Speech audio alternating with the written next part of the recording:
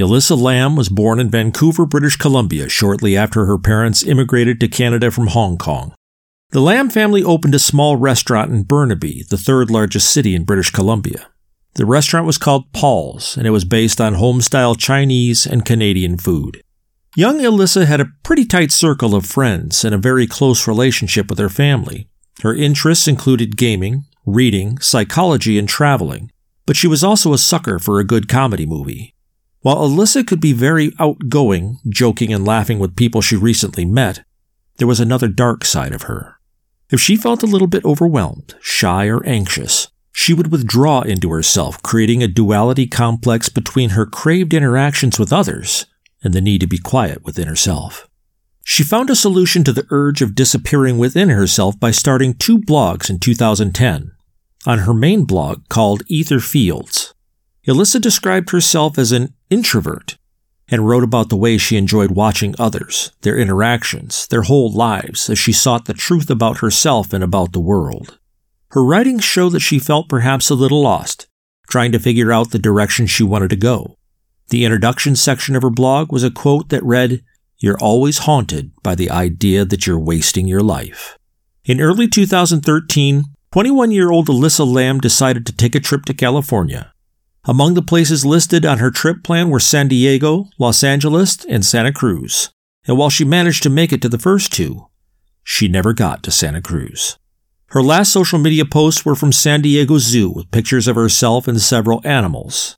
During her trip, she contacted her family daily, usually through phone calls, explaining daily events and plans for the coming days. It was a dream trip of sorts, and everyone who spoke to her during that time said she seemed optimistic, was doing very well, and she was enjoying the time spent there. According to documents released by the court, Elisa Lam made reservations online for a 3-night stay at the Stay on Main, formerly known as the Cecil Hotel, in downtown Los Angeles.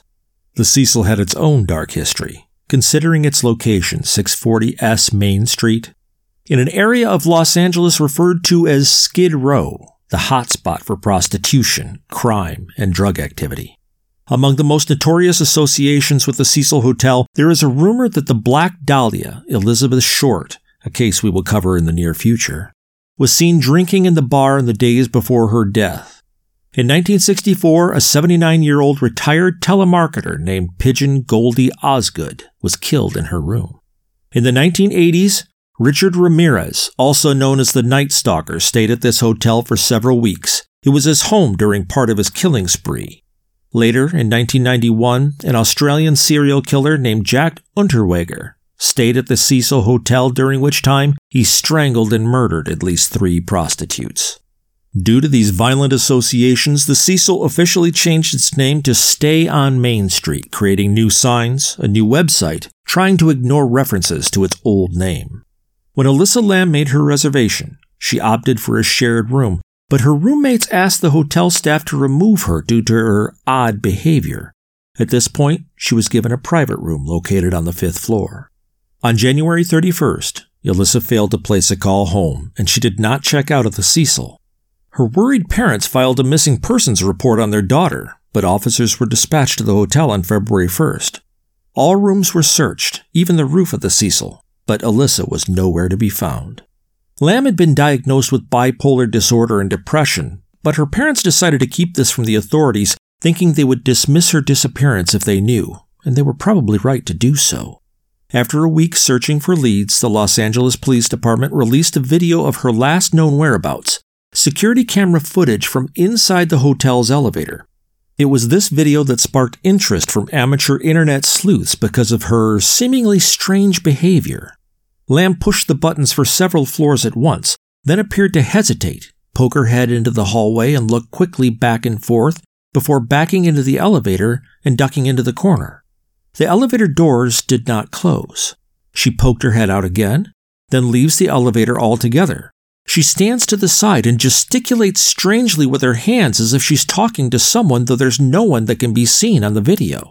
Finally, Lam leaves the scene entirely, and the elevator doors close.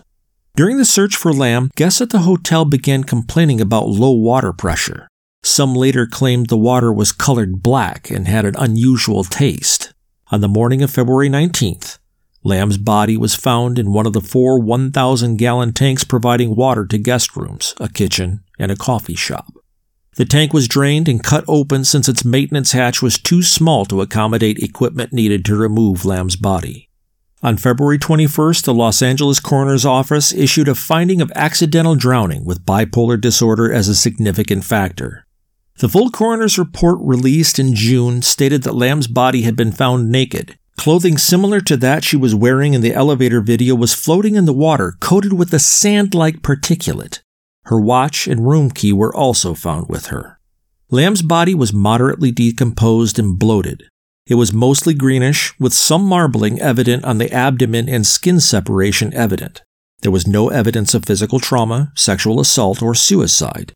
Toxicology tests, incomplete because not enough of her blood was preserved, showed traces consistent with prescription medication found among her belongings, plus non-prescription drugs such as Sinutab and ibuprofen.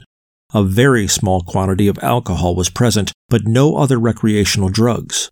The most plausible explanation is that Lam had bipolar disorder, and according to her autopsy, had only taken her prescribed stimulant medications, but neither of her stabilizers.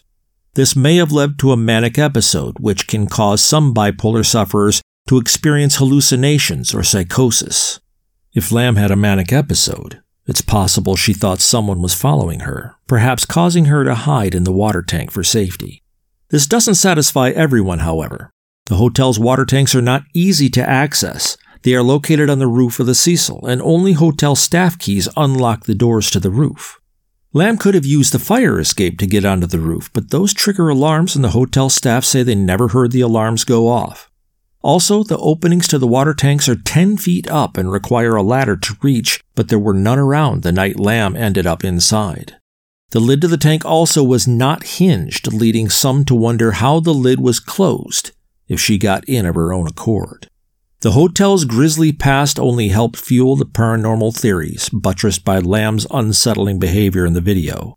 Even the footage itself is a focus of some conspiracy theorists who allege that the timestamp at the bottom of the frame skips forward as if a minute of footage were removed. It is also noted that at times, while Lam appears to speak to someone, her mouth is pixelated, obscuring her words. Finally, in an even more bizarre coincidence, it was discovered that a tuberculosis drug was being studied nearby the Cecil. The name of the drug? Lam Elisa. While nothing has been found connecting Lam or her death with the tuberculosis study, this was just one more in a series of strange circumstances that ensure that Elisa Lam's death will be a source of fascination and speculation for a long time to come. So what's your theory on Elisa's death? Killed by a hotel employee? Tuberculosis drug test subject? Traveled to another dimension via the elevator game? Maybe just an accidental drowning caused by her bipolar disorder and the medication she used. Or maybe you want to create your own theory after you read her blog on Tumblr. Let me know what you think in the comments below.